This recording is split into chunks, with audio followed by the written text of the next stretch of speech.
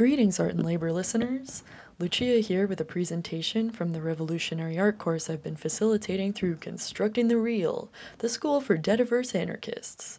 On this recording, you'll hear me discuss the Earthrise photo and how it was used to greenwash the Vietnam War, followed by a discussion on ways the ecological movement has been intrinsically tied to neoliberalism from the start. If you like what you hear and are interested in joining us, please check out constructingthereal.com where you can find updates on our current and upcoming courses and a contact email to join our school community. Beginning Thursday, April 29th at 8 p.m. Eastern, we'll also be hosting a brand new course on art communes run by Hannah Brookman from Looky Here Art Space in Greenfield, Massachusetts.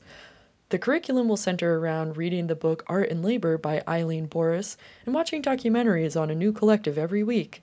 Should be a great crash course for anyone considering ditching capitalism for that sexy utopia that is living with all your friends in a buckyball. Course enrollment is open now, so I hope to see you all around for some learning, and let's have fun.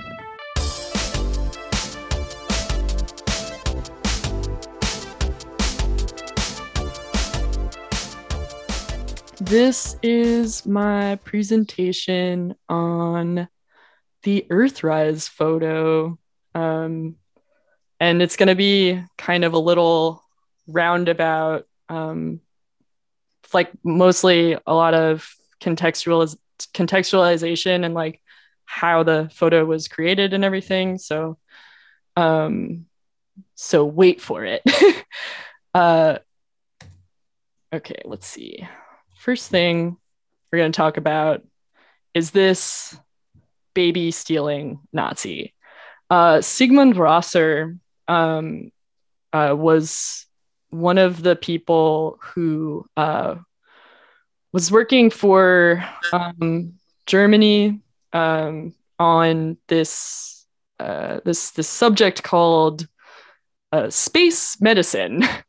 And without these experiments, a lot of people say that people wouldn't be able to go to space at all. This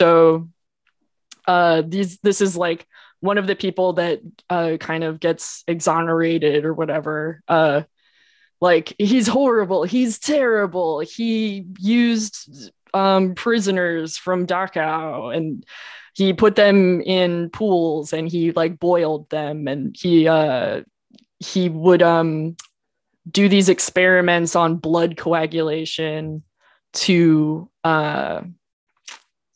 like see how blood could function at different pressures, and ended up like injecting people with applesauce and stuff. I mean, he was psycho, and then he got in trouble for stealing babies, and he was tried and he was executed. But then this guy was not punished. He was turned into a hero over here in America. So a lot of the stuff that Rosser was experimenting with, Hubertus Strughold ended up learning from. He would go to talks from Rosser at these Nuremberg conferences, and then he sort of adapted all of these ideas for what would end up becoming NASA. And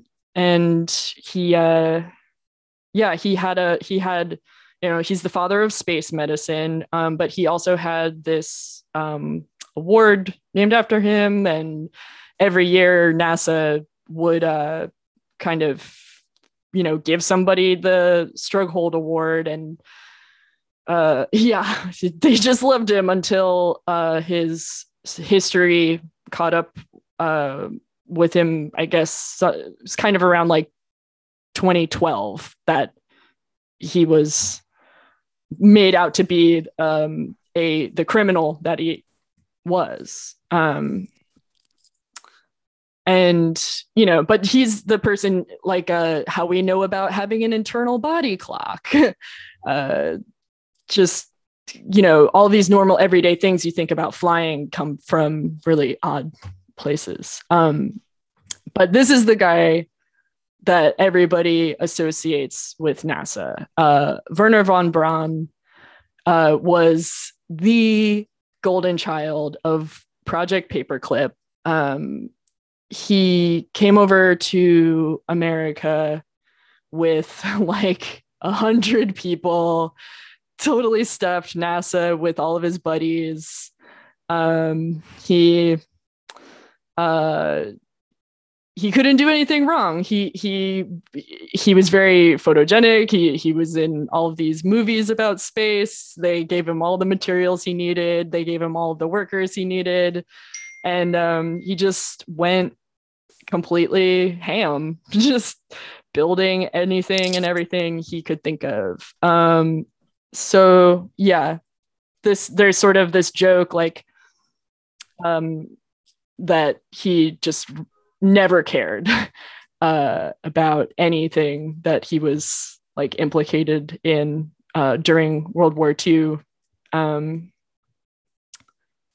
but yeah, he famously made the V2 rocket, which is like this like multi section kind of propulsion mechanism that ended up being used later for NASA. But in this initial stage, he used a lot of prison labor from the Mittelbau Dora camp to make these rockets. And it was famous that more people, died building the rocket than were ever killed by it, partly because a lot of the tests would just explode. And there's lots of funny videos you can see of these things just keeling over. But also partly because he would get these people to work on his program, and like he would just work them to death. And they were engineers, like they were intelligent people that the world could have used, but he just sort of didn't really have any care for anything except for the rocket. So it was just like either manual laborers or intellectual laborers, didn't matter. Everybody was just getting used and thrown away. And there's a bunch of French resistance fighters who were in the camps that survived that later tried to make a case against him. The three names that keep coming up is Guy Morand, Robert Casaubon, and Adam Kabbalah. And they were all former inmates from either Dora or Buchenwald. And they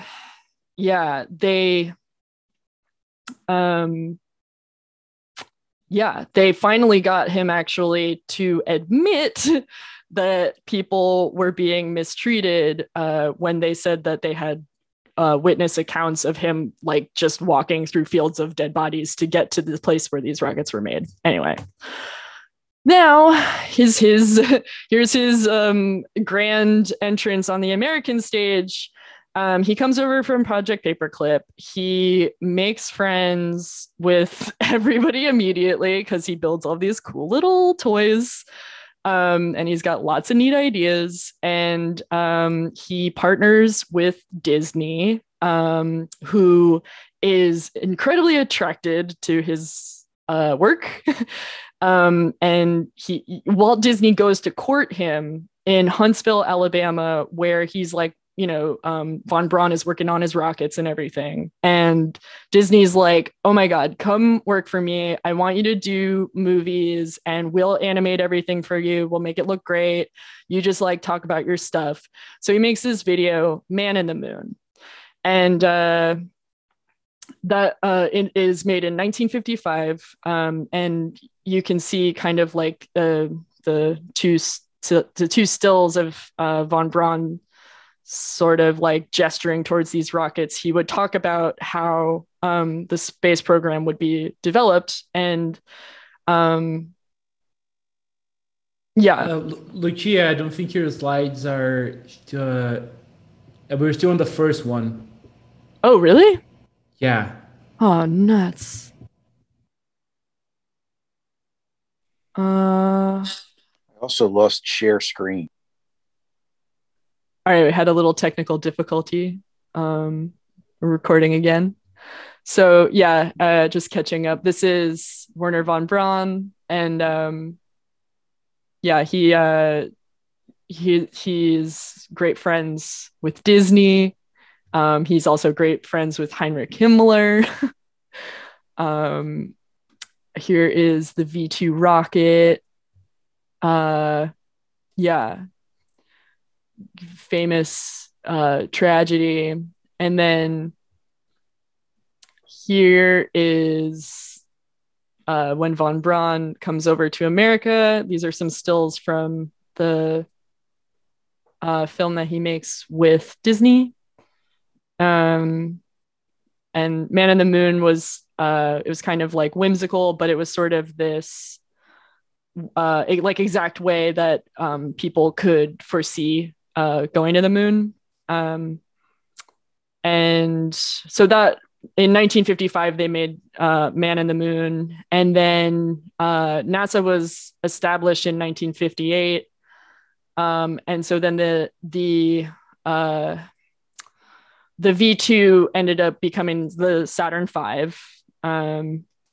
And this is the heavy lift launch vehicle that ended up being utilized for most of the like Apollo missions, and launched Skylab, which was the first American space station, all just based off the V2.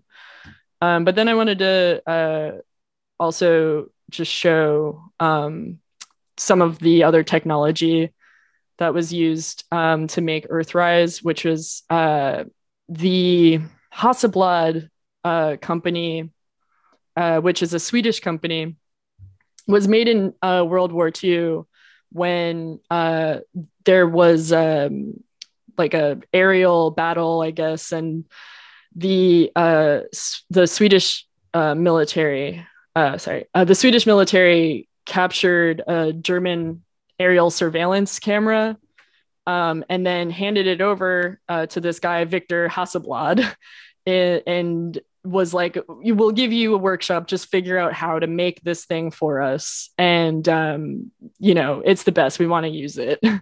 So that ended up getting changed around a little bit and turned into the electric camera that NASA used to take the photos of the Earth. And let's see here. Oh yeah. Okay. So here is the crew of Apollo 8, comprised of Frank Borman, James Lovell, and William Anders. Now, all of these people are military personnel.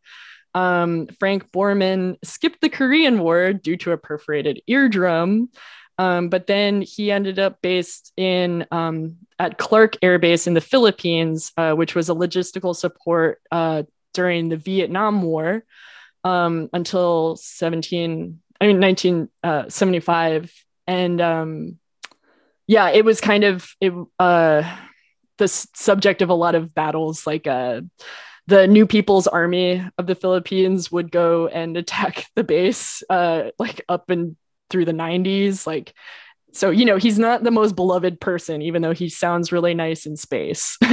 And then James Lovell, he flew Banshee night fighters for the Navy. And William Anders,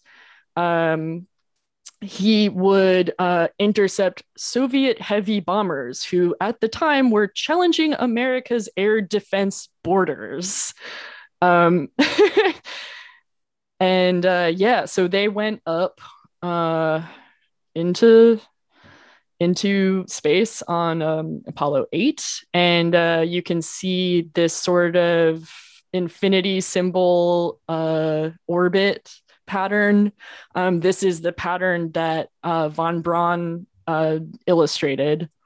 And then yeah, this was the pod that they were living inside of and that they touched down in. And this is the photo that, we're used to seeing Earthrise photo with a horizontal horizon line, but it actually was initially taken vertically, but there was a lot of sort of like little perfections that had to be made to have it become this like public icon that that we know it of as today. So, oh yeah, okay. Here's some more shots. They had an RCA TV camera as well, and RCA was a affiliated with General Electric, which was also a kind of a company that was working with the Navy a lot. They wanted to control post-war media, and the Navy like explicitly wanted complete control over every broadcast, but the compromise was to make RCA. So obviously that is the company that ends up getting to shoot and connect with this momentous occasion of Americans going to the moon and doing a Christmas Eve show, which comprised of the astronauts reading from the book of Genesis, which was a problem because we are not all Christian. But, you know, that's the way hegemony goes. And after their reading, their kind of charming banter, you know, they have Apollo 8 home movies and they have all of these little cool photos of the moon and stuff. Madalyn Murray O'Hair, which is the founder of the American Atheists, sued the government because of the religious overtones of their space conquest. It was turned down. Anyway, and now here's the obligatory slide saying the Russians did it first.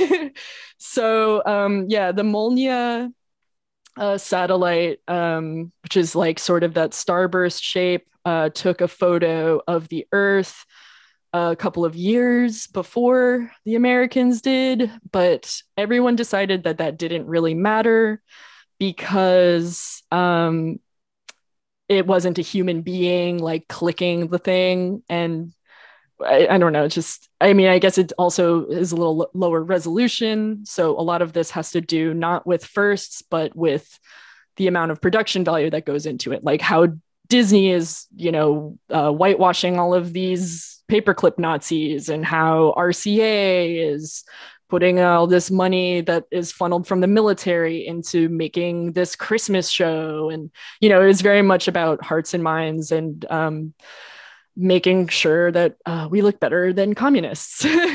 And then this is the Luna probe. Is the first thing to land on the moon.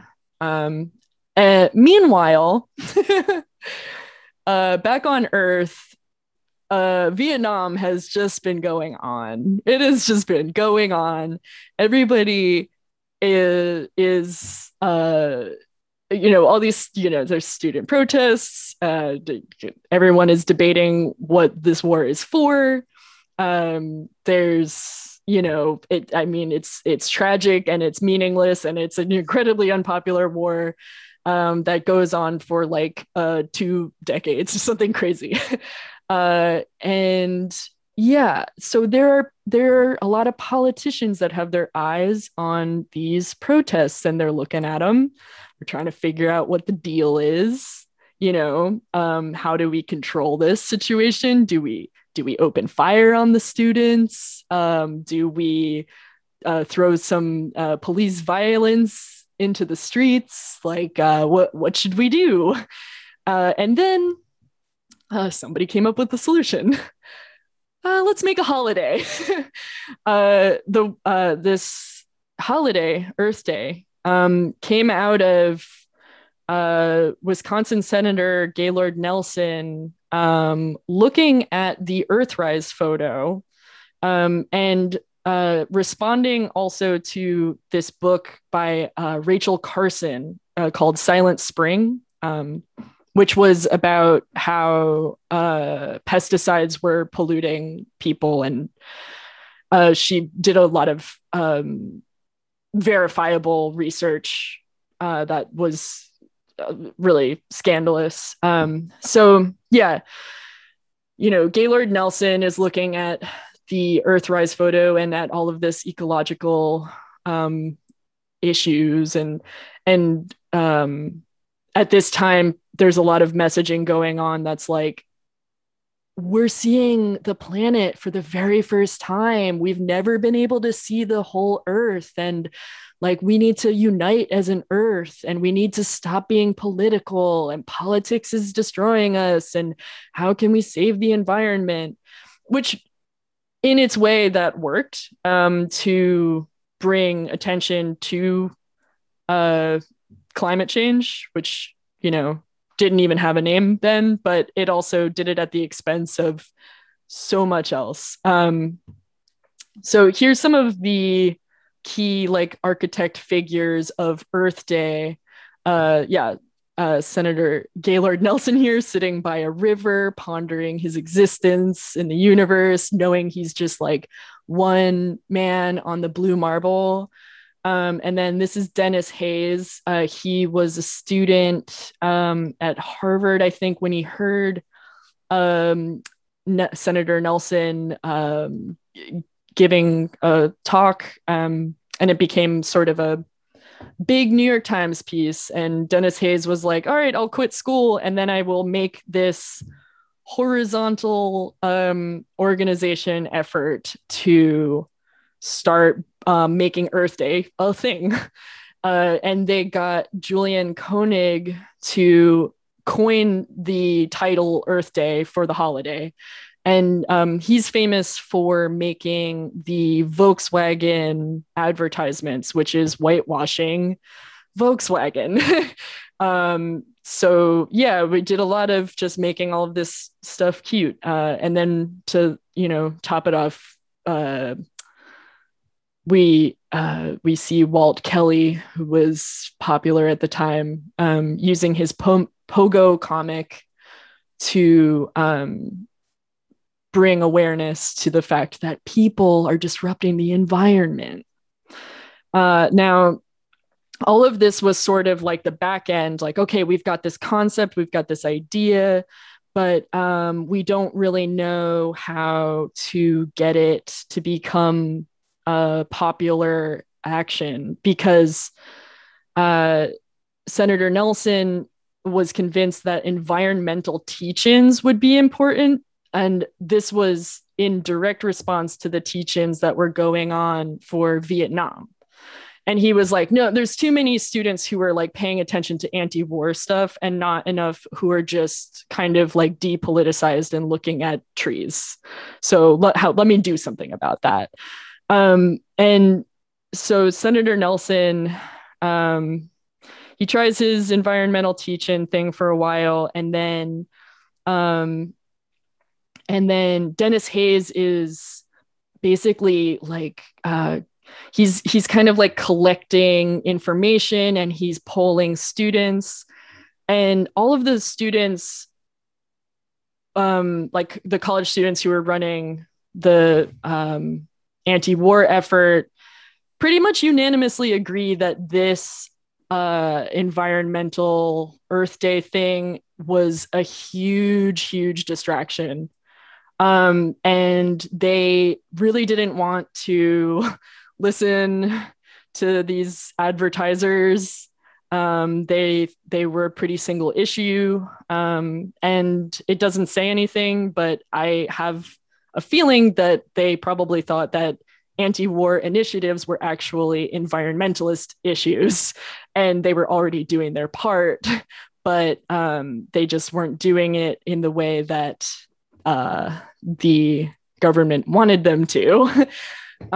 So yeah, at one point, like Hayes just had made this entire like organization of regional coordinators, and they started making a huge like school program.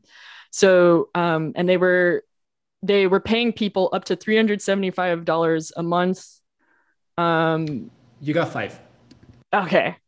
Yeah. So let's see what else is there. Okay. Yeah, they were really pushing. They were trying to distract people with the environment. And then we get here, which is like all this is all happening now during Nixon's term, and he's cited as the most green president. He's sort of is like, oh, well, I'm going to beat this guy, Edmund Muskie, who actually is speaking all the time at these Earth Day rallies. And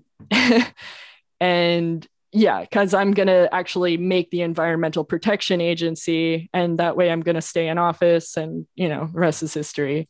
We fast forward a little bit and we get to the Reagan era, and Reagan is sort of like puts the kibosh on the whole environmental movement. It was like all of this stuff that we were doing with the whole Earth Day, with the Environmental Protection Agency, with Jimmy Carter kind of trying to boost all of these movements. It's done now. And we're taking these solar panels off the roof of the White House. We're saying that it's just because we need to renovate, but then Reagan also just kind of, opened everything up to fossil fuel pollutants and started trying to deregulate like all of these Clean Air Acts and stuff. And so then we get to, this is my last slide. Then we get to our most sort of recent history, which is everybody I think is familiar with like Al Gore. He uses the Earthrise photo again to try to remind everybody that we're on the same planet and we all have to do the same thing. And that's believe in climate change and try to push back our carbon emissions. And then we have Amanda Gorman bringing Earthrise back in the past few years. And she says this thing sort of like, I have this quote from her poem: "We are demonstrating, creating, advocating. We heed this inconvenient truth because we need to be anything but lenient with the future of our youth. And while this is a training in sustaining the future of our planet, there is no rehearsal. The time is now, because the reversal of harm and protection of a future so universal should be anything but controversial. So Earth, pale blue dot, we will fail you not. Just as we choose to go to the moon, we know it's never too soon to choose hope. We choose to do more than cope with climate change. We choose to end it. We refuse to lose." And I don't know, I just wanted to end with that because it sort of is this very like abstracted idea of what we could be doing with the environment. And it all centers around this Earthrise photo of just like, hey, remember that you're insignificant in the universe. And that's why you have to take care of the planet. So do what the government says and stop paying attention to the war because you need to recycle bottles. Anyway, yeah, I guess that's it. That was great. Yeah. Yeah, That was great. That was great. so informative. Beautiful. very well done. Yeah, Thanks, really homies. well. Oh my God, the Emma Gorman connection at the end. Ugh. Right? Shivers, chills. I wanted you to see that one. Yeah.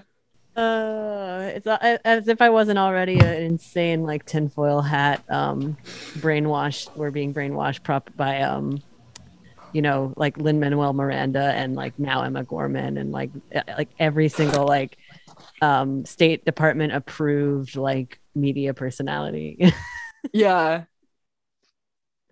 And it's crazy because all these stories are separated. It's like you hear the story of Paperclip, like Project Paperclip, and you're like, wow, damn, it's too bad there are Nazis here. And then you're like, oh, but then there was NASA and it was so nice because we went to the moon and it was so cool. And then they read from the Bible because they liked it a lot. Oh, yeah, it's not because we have a Christian ethno-state.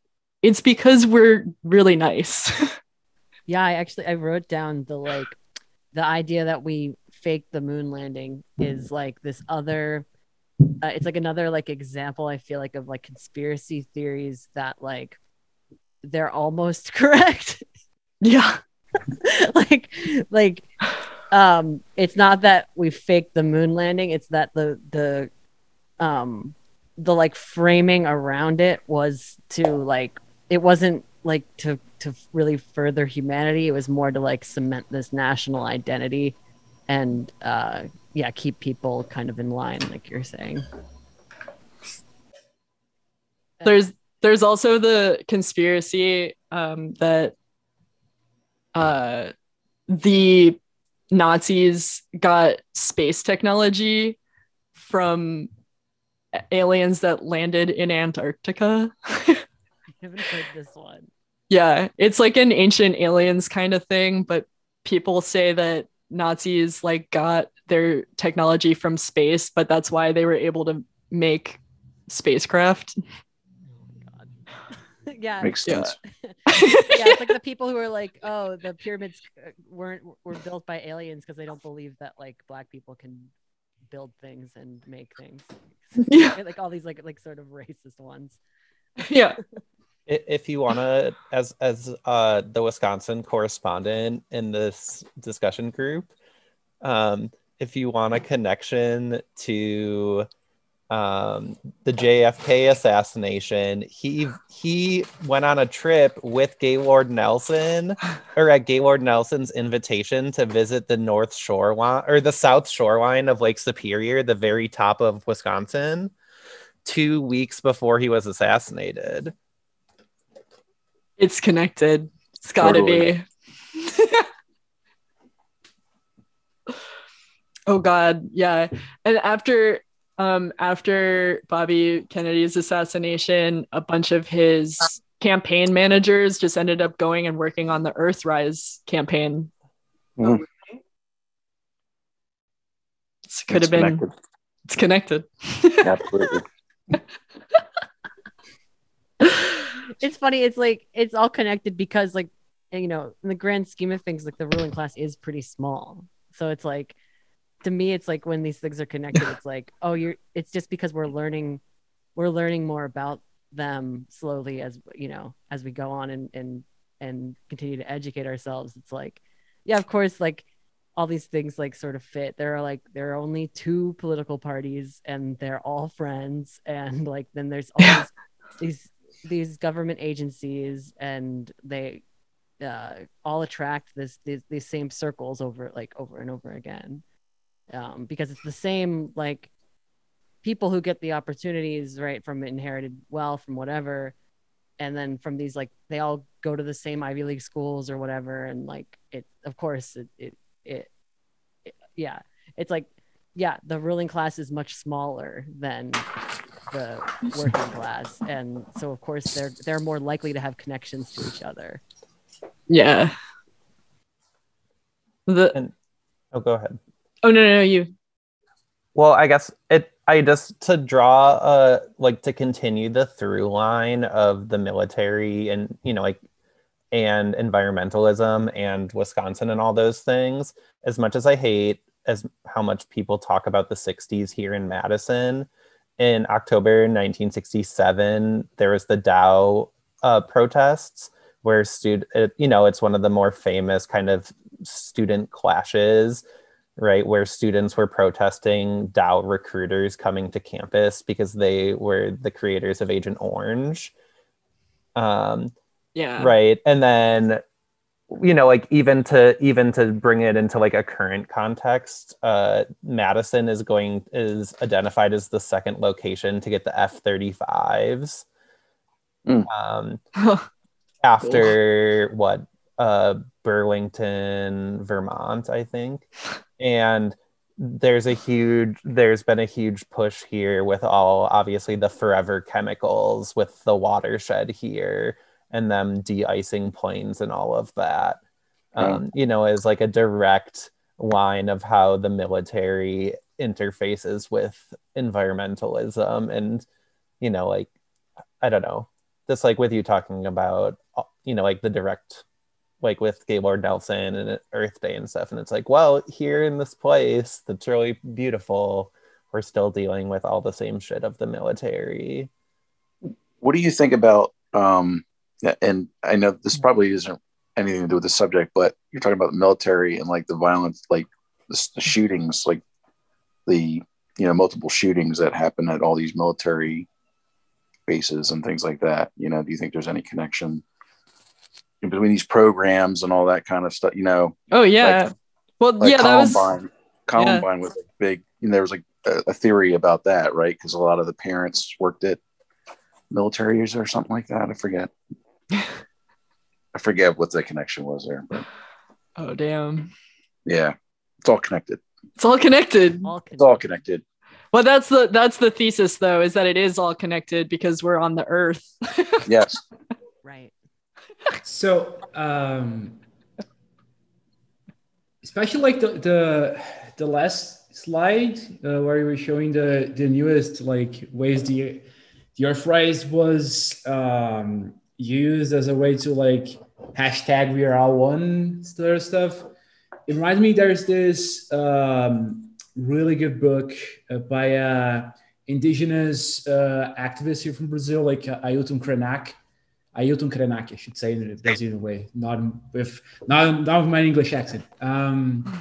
So it's ideas to postpone the end of the world, and it was written just before COVID, and it's all about like dealing with climate collapse the way he sees it, and it's basically it talks about this idea that all these acceleration of the global warming is due to the idea that we are the superior species, like humanity is smart as fuck, and it's our responsibility to save this world because we did to that, and that's the same line of thought that brought us here, because we don't respect rivers and we don't respect the fauna and all these sorts of things.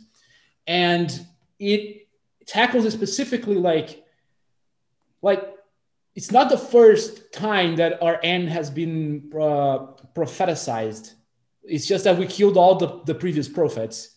Like it's specific talking like the end is not, the world has already ended for us. It's just that now it's your white European world is ending, and all of a sudden you lose your shit. And so, yeah, I think there's a really good parallel there where it keeps getting brought back in we have to all do this together, which basically means I don't have to do shit because you can put the blame on individual people. Yeah. It's like, look, we took the photo from space. Like, that's our contribution. So like everyone else has to figure it out. Also, we need the military because how else are we going to train people to take photos in space? Yeah, so don't use metal straws, recycle, like solar panels. That's all. Do your part. Well, I think like that kind of I was gonna mention that like the recycling logo was itself like something donated.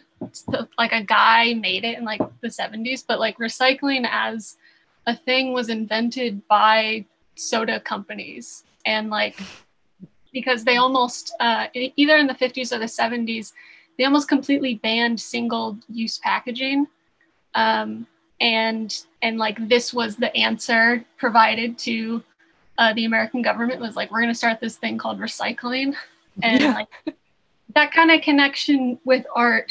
And then actually what you were saying, Vinny, was really interesting about like human superiority, because I think it's also like it was so much about sending human bodies into space, but like the more we have human bodies in space, the more we find out that like we're really not built to be able to handle living without like certain kind of air pressures and gravity, and like people who spend a lot of time in space, like their eyes get all fucked up. And anyway, that was it. I mean, that was what all of those Nazi doctors figured out on prisoners. They knew everything that was going to happen when they could eventually send people into space, because they would like send people down into different like pressurized. I don't know. I just think that's sick. Because then the astronauts find out on their own in a weird way. So it's like they're culpable because they're a part of the military, but they're also kind of test guinea pigs, sort of, because when they're in space, they're like, you guys, I just realized this happens, like my bone density changes. And everyone's like, yeah, we knew that. Like, We killed a lot of people to find that out. And then we sent you up there. And then there's all the propaganda about like Russia sending animals, which of course is fucked up. But it's like, what is more fucked up? Like, I'm sorry, like it's hard to be a human supremacist, but ugh. Yeah. But it's all right because everyone who is a murderer is not guilty as long as they work for the government. Yeah, I just really love this talk because this is the stuff that I bought into as a child so hard. I mean, this is I was like, oh, Neil Armstrong and wow. And like when I was, 4, because I'm a little older, so I was like born in the early 70s. So my parents were still like, wow, this was such a huge deal. And I remember, and growing up, I think the first time I encountered somebody or a critical perspective on it was the Whitey on the Moon thing, which is like, I read that. I was like, oh, come on, it's not like, and I can't remember when I encountered that piece of writing, but, it was like, wait, what? People were, had that, like, this is a distraction from the war perspective. That was completely beyond what I completely bought into the whole thing so much deeply. Yeah. It was definitely made to be offered as, it's like, if we could make an awe-inspiring image that could kind of like leave people in this sense of wonder, then they can't be enraged about a war. They have to just then be like patient with everything because it's like, oh, right. Like it's all a part of one. We're all doing this thing together. And, I have to just figure out how to help my local community and like filter water or something because the war will end when it ends. Because that, it's not like, I think that was their attempt, but I mean, it's never been really explicitly stated like that. Yeah, it's such a narcissistic, like, the getting in front of the Russian photo, kind of like, oh no, we've got to, it's something.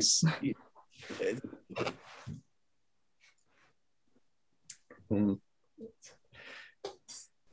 I actually wanted to read a passage it's from He Just Rails in Defense of Poor Image, but it's her talking about imperfect cinema, which is like the best part of this essay. But it's just a little part where she says, the emergence of poor images reminds one of a classic third cinema manifesto for an imperfect cinema by Juan Garcia Espinosa, written in Cuba in the late 60s.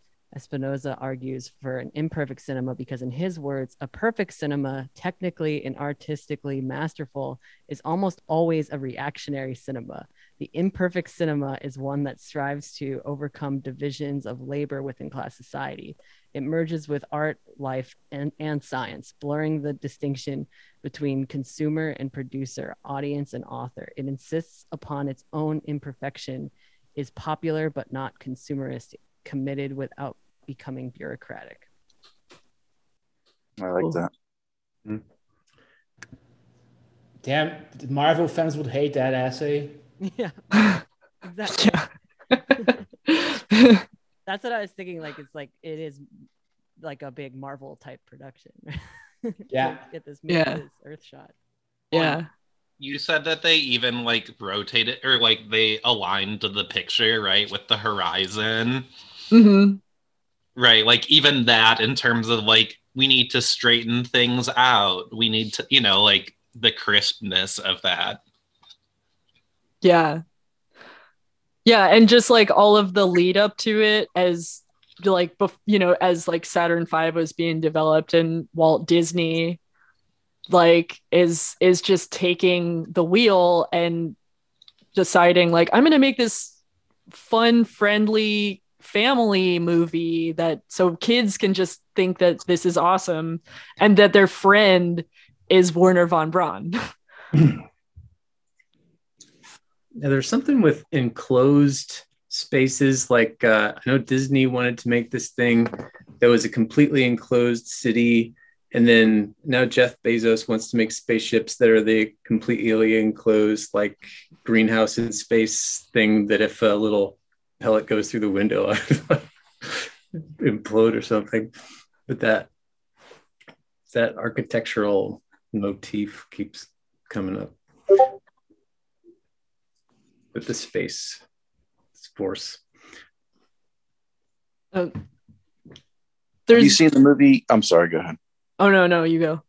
Have you seen the movie? There's a about 4 boys that were, I think, in West Virginia, and they were learning how to build rockets. They were inspired by October Sky. Yes, and he wrote fan mail to Werner von Braun, and was obsessed with Werner von Braun.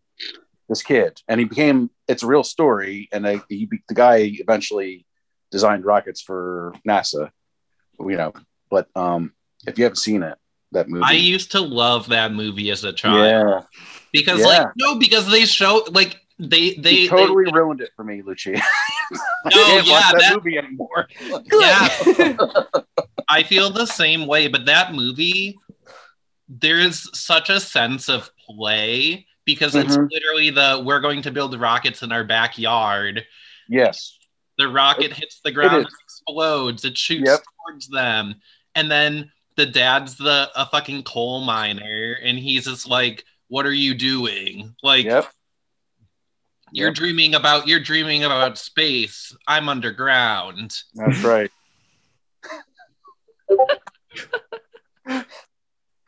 Killing himself with black lung, you know what I mean, in the meantime. But that was very, now that I have this, I look at it differently. So thank you. It's good. Cool. Did you end up looking at the Whole Earth catalog? Oh yeah, the Whole Earth catalog. It's actually a photo from 1972, which is, there's a whole series of different photos of Earth, and that one is a far less controversial photo of Earth. As far as I saw while I was like poking around, but yeah. I was really into flat Earth for a while, and one of their big things is how like there aren't actually, like, it's much rarer to have a photo of the entire Earth, and a lot of images that just from space that are used are like composites or like directly just like artist renditions, and so that was always their whole thing, that like this person is saying they photoshopped the Earth together. And like they saw the original photo and it was flat.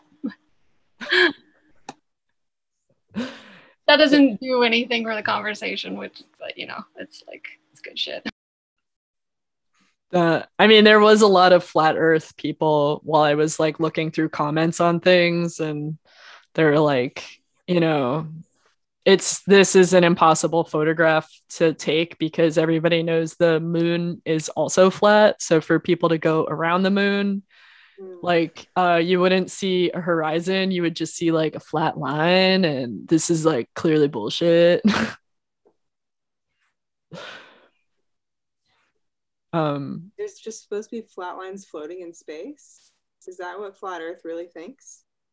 That it's just kind of a pancake, and then there's competing theories, which is also, I mean, you mentioned Antarctica. There's a whole thing about like Antarctica is the actual outer circle of Earth in a flat Earth, and so the ones that my own hole that I fell down into was that like basically planets are like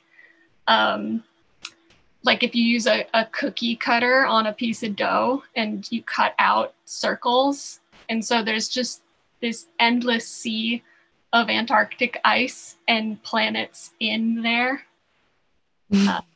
It's, pretty cool.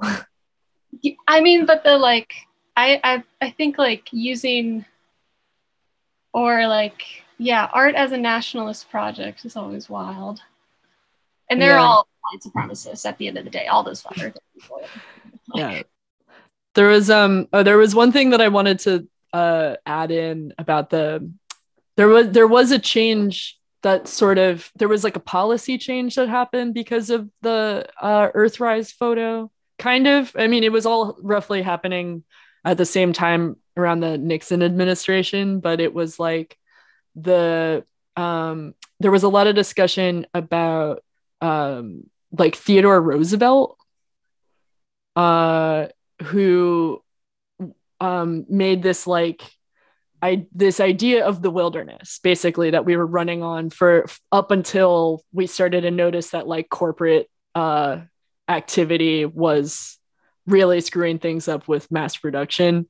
So but during that time when like Roosevelt was making national parks and like trying to figure out where like making a system for where we could have reservoirs and like waterways, and how we could like expand across the country in a sustainable way, he was like, oh, well, we could use forests as a sustainable crop. Like, you know, you could cut a tree down and the tree, you just like let it grow again and it'll be fine. So there was a long period of time where the like federal response to the environment was like, everything is up for consumption. We just need to make sure that we treat it like a cash crop. And then at this point, it was like, because the pesticide book came out, it was like, oh no, actually, we're killing people. We have to change. But, you know, we can kill people in war. We just can't kill people with pesticides. Or vaccines. Kind of seconds what Vinny is saying. Like, it's like, oh, now that there's like, now that it's affecting like the white European centric sphere, now it matters or whatever. Yeah.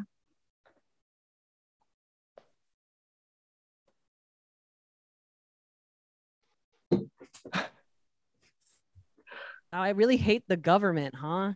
Don't like those guys. They're not great, huh? Yeah, it's just so much fun to find out like in what ways they're not great though. Call your senator. I don't need to. I'm Brazilian.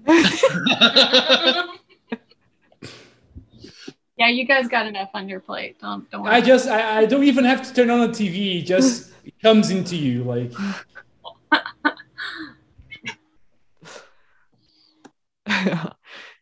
Corruption is the real disease. Yeah, that actually reminds me how like environmental issues are often used like as here we have like now that like we have Bolsonaro and stuff, there's this idea that like, you know, he's the bad dude that's letting the fucking Amazon be burned and stuff. But actually, like, it was really bad during the Worker Party years. Like, there was lots of indigenous people being, like, taken away from their lands. And then just that, like, there was thousands of acres, like, taken over by the government to make, like, this huge, like, hydro plant. That was every environmental researcher or scientist was saying this is gonna fuck up this entire area, but have to do it. Like there was, I mean, all of these cases, right? But because they are associated with like leftist ideas, I mean, they're more progressives than leftists, but center left. It's associated with the notion that they care about the environment. Meanwhile, the right wing does not. And that reminds me of like Al Gore, and here we also have like some parties that are all about like, oh yeah, we're the Green Party because they care about the environment and they're like super fucking neoliberal. And it's always used like a stepping stone, basically, where it only matters when the other person is fucking it up. Yeah. Otherwise, who fucking cares? Let's just use it. Left's critique of like the Green New Deal, I think, is pretty valid. Like the meaning that like it's kind of like a green colonialism. It's like it's still sort of like on the backs of the global south, and like, you know, all this shit with like Elon Musk and lithium, and like he was like rooting on the coup attempt in Bolivia and stuff, and